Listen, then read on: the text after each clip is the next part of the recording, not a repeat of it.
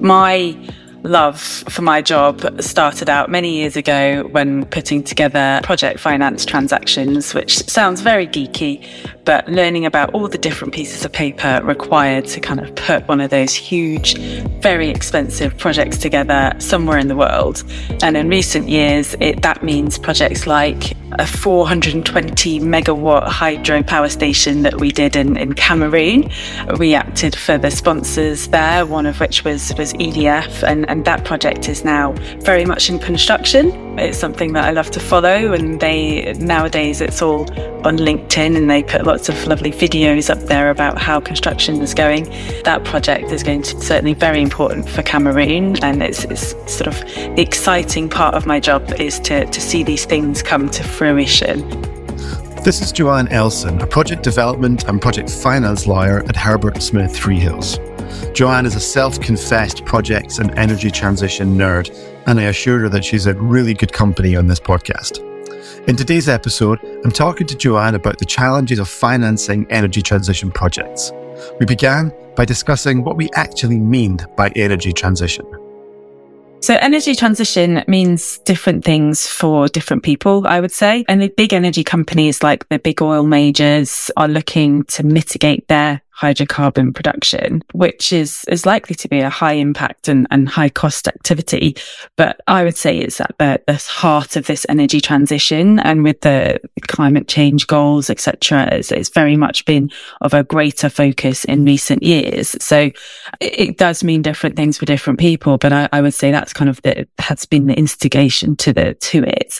And it includes a sort of wide range of transactions from my point of view. So we've got the kind of green renewable energy projects that have been around for a while now, like your solar and wind. And then you've got sort of trying to make existing renewable energy projects more reliable. So those wind and solar projects are, provide power, but it can be intermittent. And so to make that more reliable, you'd be looking at technologies like battery storage and other types of storage. Another way of looking at energy transition is to look at the technology and look at the wide range of opportunities there is there with new technologies coming online, looking to reduce energy consumption or having improved efficiency of existing sort of projects and reducing any energy losses on those existing projects so that you're kind of looking to improve what we've already got. And some projects are looking at turning one part of their energy delivery chain green. So if you think about perhaps like an LNG project, they may look at making their shipping low carbon and look at how they're powering their ships so that they can sort of point to that as making a change and making a transition. But I guess the really exciting thing at the moment is all this hype around new energy such as hydrogen and ammonia and carbon capture and storage, like these sort of new projects or mega projects that we're hearing being talked about across the globe that hopefully will have some sort of high impact in this area. Okay, so with such a wide range of projects covered by the blanket term energy transition, what are some of the financing considerations of each of these different project areas? Absolutely, yeah. So the sort of more what I see as standard renewable energy projects now are financed on a typical non or limited recourse basis. So the core of a project finance deal being that your SPV is set up to construct the project, to operate the project, to own it, and to carry on for a long period of time.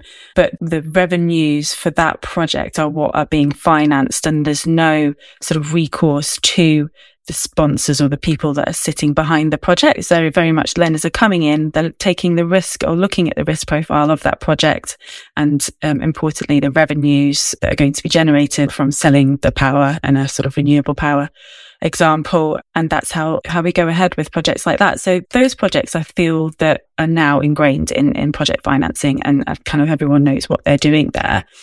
On the energy storage side, they are being considered for financing, and they're very relevant because, as I said, a lot of these large projects do provide power, but it's intermittent and it's not always suitable for all of the power needs. And so the challenge around having a non-recourse or a limited recourse financing when you're looking at energy storage is to convince the lenders that the technology is good, that they're proven, it works, and also convince them of where their revenue flows are coming from. So on the technology side, lenders don't like to take a risk on that technology. So they'll be looking for the sponsors to kind of take on that risk. So taking the technology risk on by supporting, guaranteeing the performance of that technology. So that's one way they can get comfortable. But then on the revenue side, that is a bit of a challenge because much of the benefit of energy storage is to regulate the power grid. So not just to have power available 24/7.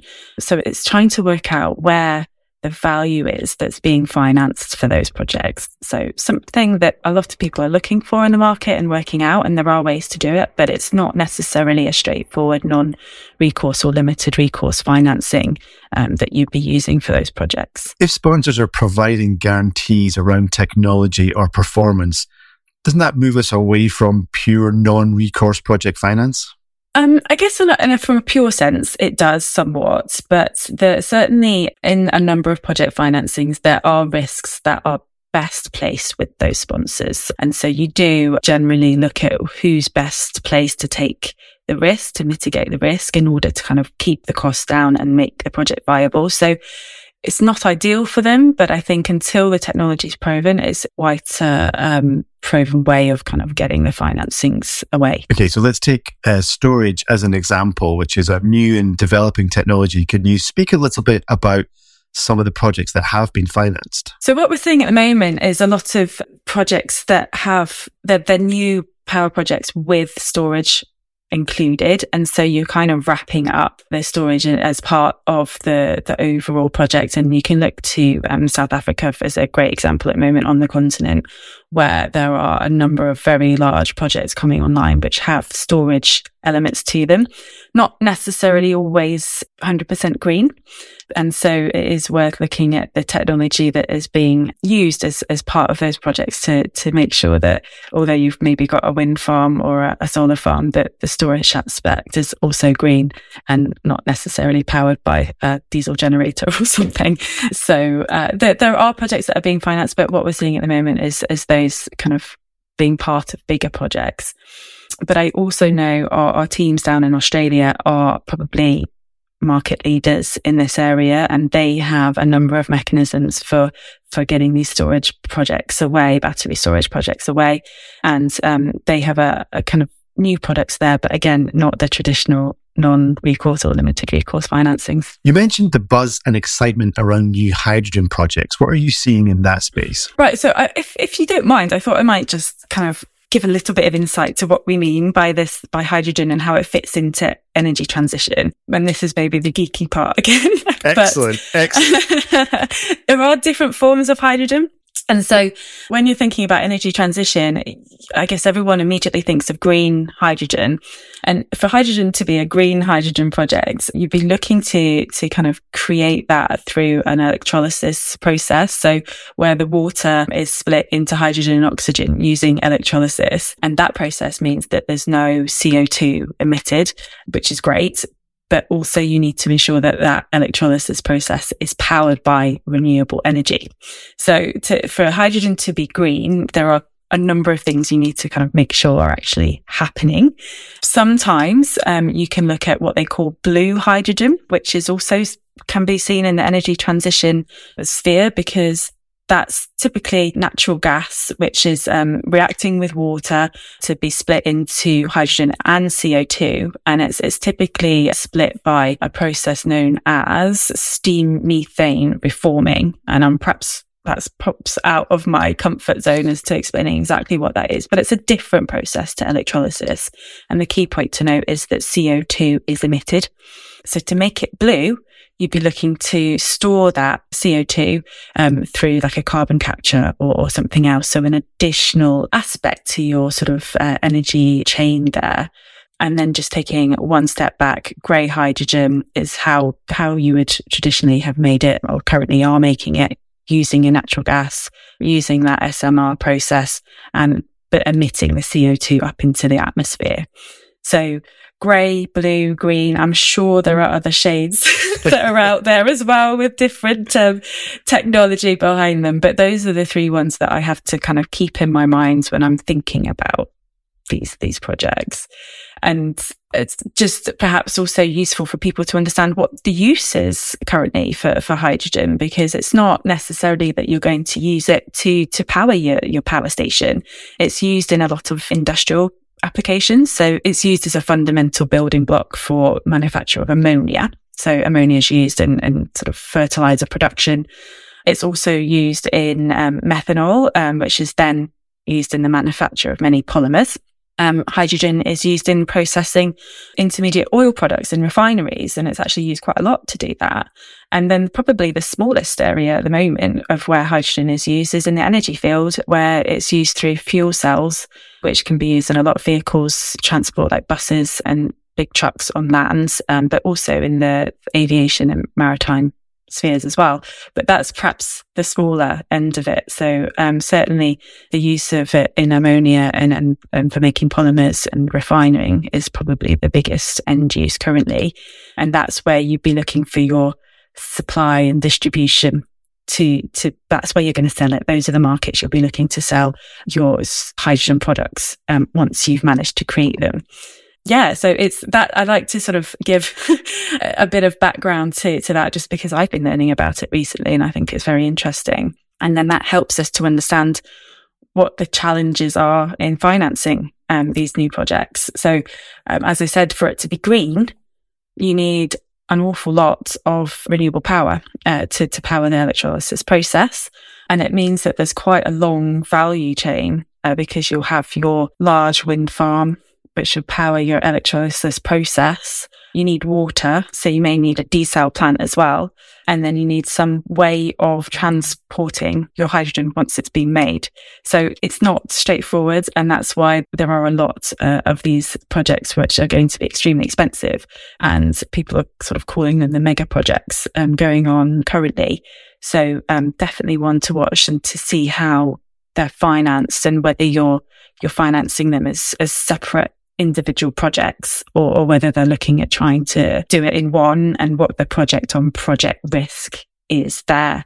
So there's a lot to think about. And that's before you even think about regulatory and tax sort of implications, what we know now and what may change in the jurisdictions that you're looking in. Because I don't know what the environment is going to be for the next 25 years in that space. So certainly a lot to think about. So for listeners who might be new to the terminology we use in projects, and we do have a lot of listeners who are very experienced, but we also have those who are newer to this area and just getting started. What do we mean by project on project risk? Absolutely. So as I was explaining, in that sort of value chain there, you have your wind farm as an example that's creating the power to run your hydrogen processing plant. The project on project risk is there. You're relying on the revenue streams from supplying your hydrogen product out into the market. But what happens if there's a risk with your wind farm? It's intermittent. You haven't got the power. That then causes you a problem in your processing, which then causes you an problem in your supply, and then you're not going to get paid. So it's that kind of project on project risk, which just makes things a lot more riskier. And I hope that makes sense. Yeah, totally makes sense. It's all about the knock-on effect, right? The separate but interdependent projects can have on each other, compared maybe to combining them into one project, which is bigger but harder to finance. Yeah, exactly. And then the revenue streams flow through all of them. So sometimes it's simpler, certainly on a project finance basis, to kind of separate them out and your revenue flows through each one. But then again, you still need to look at the project on project risk. So what are some of the exciting projects that you're following in the market just now? Where should people be looking to see the latest developments? So they should be looking to the Middle East. There's a couple of mega projects that are going on there. We've been instructed on parts of those.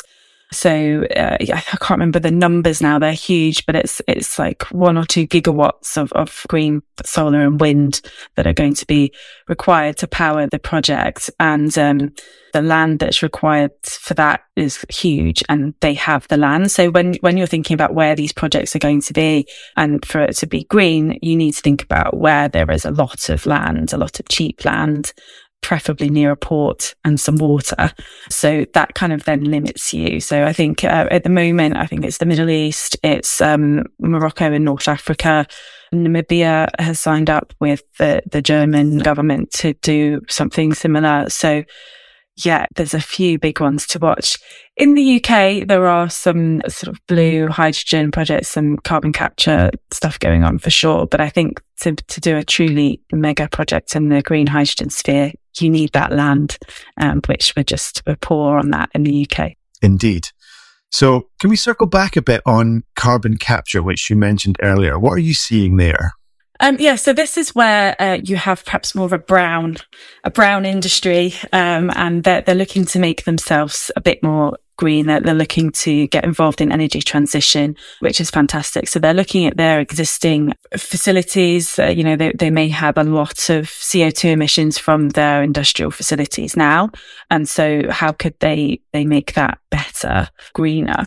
So there's ways to do that. They need to be able to capture the CO2 that they're currently emitting. So there is a process to do that. And then there are CO2 terminals now being created that will gather all of this CO2. So from those individual industrial facilities, perhaps, or importing CO2, even from around the world where other people have gathered theirs together. And then once it's all in that terminal, they will transport it offshore.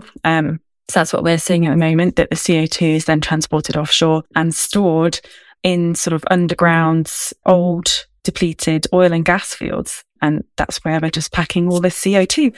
I'm not an engineer or an environmentalist or anything like that. So, I mean, I don't know what the impact of that will be, but that's, as I understand it, how the sort of carbon capture and storage process works. So with carbon capture, there isn't necessarily an incremental revenue stream, right? So how should we think about financing those projects? Well, yeah, I think it's that value chain. It's adding another project to the CCU capture. So if you're building a new power station that's going to have CO2 emissions, and then you're adding the CCUS project to it, it's an additional project on project risk again. But it's also trying to work out where the revenues are coming from, like who's financing that, because it's most likely to be things like government subsidies that are going to be key there to kind of provide that cash flow benefit, because you're not necessarily financing a revenue, but you're looking to kind of offset. It's sort of like a hedge, you can think of it. So it's like you're hedging, you're avoiding that carbon cost. So it's the governments and subsidies being provided to avoid that carbon. So it's a very different sort of revenue stream. So Joanna, we've talked a bit about the different projects and technologies that are underpinning the energy transition. What if you're a corporate looking to finance your energy transition? What are you seeing in that area? That's a great question. And a lot of corporates are thinking about this very carefully at the moment and looking at their sort of ESG credentials and how they can find opportunities to finance in a cleaner way. So there are opportunities to use a mix of new and existing financing options to do that. So you can look at financing sort of cleaner equipment and other assets, including infrastructure that's associated with kind of carbon reduction or renewable power sources. But really, the types of products that we're seeing are things like sustainable loans. So just to give you an example of what that means, it's a loan where the borrower is looking to create a relationship between its overall corporate social responsibility strategy and setting targets which are measurable against the sustainability aspects that the borrower intends to take on. So it will look at its strategy, it will set itself targets, and then those targets will be linked to what we would call a margin ratchet. So increase or decrease in the cost of that financing should those targets be hit or missed. So the borrower is going to a lender saying, right, we would like to take on one of your sustainable loans. And we promise we've looked at our social responsible strategy and we've decided we are going to capture X amount of carbon in the next 5 years. If we do that, then the lender will say, great, and we will reduce the pricing for your loan to kind of put that carbon capture in place from, pick out numbers, 4% to 3%. that kind of thing. But importantly, you have to be able to measure whatever that target is. And that measurability needs to kind of stand up to scrutiny. So if someone's looking from the outside, you can't fudge it. You've actually got to be able to show that you've hit those targets in order to get the benefit of that lending, and equally be penalised if you don't hit it. So that's one way we're seeing corporates doing this. There's another way. There's green loans. You may have heard about green loans. That's a standard set of sort of LMA green loan principles that are looking to promote. So LMA is the sort of standard form of loan documents that we use in the UK and in other parts of the world as well. And they've got these green loan principles which are looking to promote the development and integrity of their sort of green loan product. Those loans absolutely must be used for green projects, but the way that you can use those is there could be a green tranche of your project. So if you're looking at decarbonising or lowering the carbon of your shipping part of your value chain, then you could use a green loan for that aspect. But clearly the whole project itself is not necessarily going to be green. So those are being used. We're also looking at export credit agencies and government financings where you're looking at supplier-backed finance for decarbonisation products. So if you are a manufacturer of carbon capture technology or an electrolyzer, then in the country that you're manufacturing that, the export credit agency could provide cheaper debt to the person who's buying that product so that they can use it in their green project. Governments also can provide sort of financing through grants or as a lender of first resort for those sort of early technology, less proven technology type products in this area. So subsidies and things are being put forward by different governments into different areas to kind of promote that movement so corporates who are looking to produce those types of products can hopefully access that cheaper funding to do that. Joanne, I think it's been really, really useful to dig a bit deeper into what we mean by energy transition and what some of the financing challenges are around it. Thank you so much for taking the time to speak to us today. No problem, Kenny. I've very much enjoyed it and showing my geeky self. And thanks to you for listening. If you want to be part of a dedicated community of project finance and infrastructure professionals, get access to live events and networking sessions, you can join the Project Finance Institute community for free. Go to members.projectfinanceinstitute.com to sign up. See you there. The project is a production of the Project Finance Institute. Find out more at projectfinanceinstitute.com. Today's episode was presented by Kenny Whitelaw Jones and edited and mixed by Bren Russell.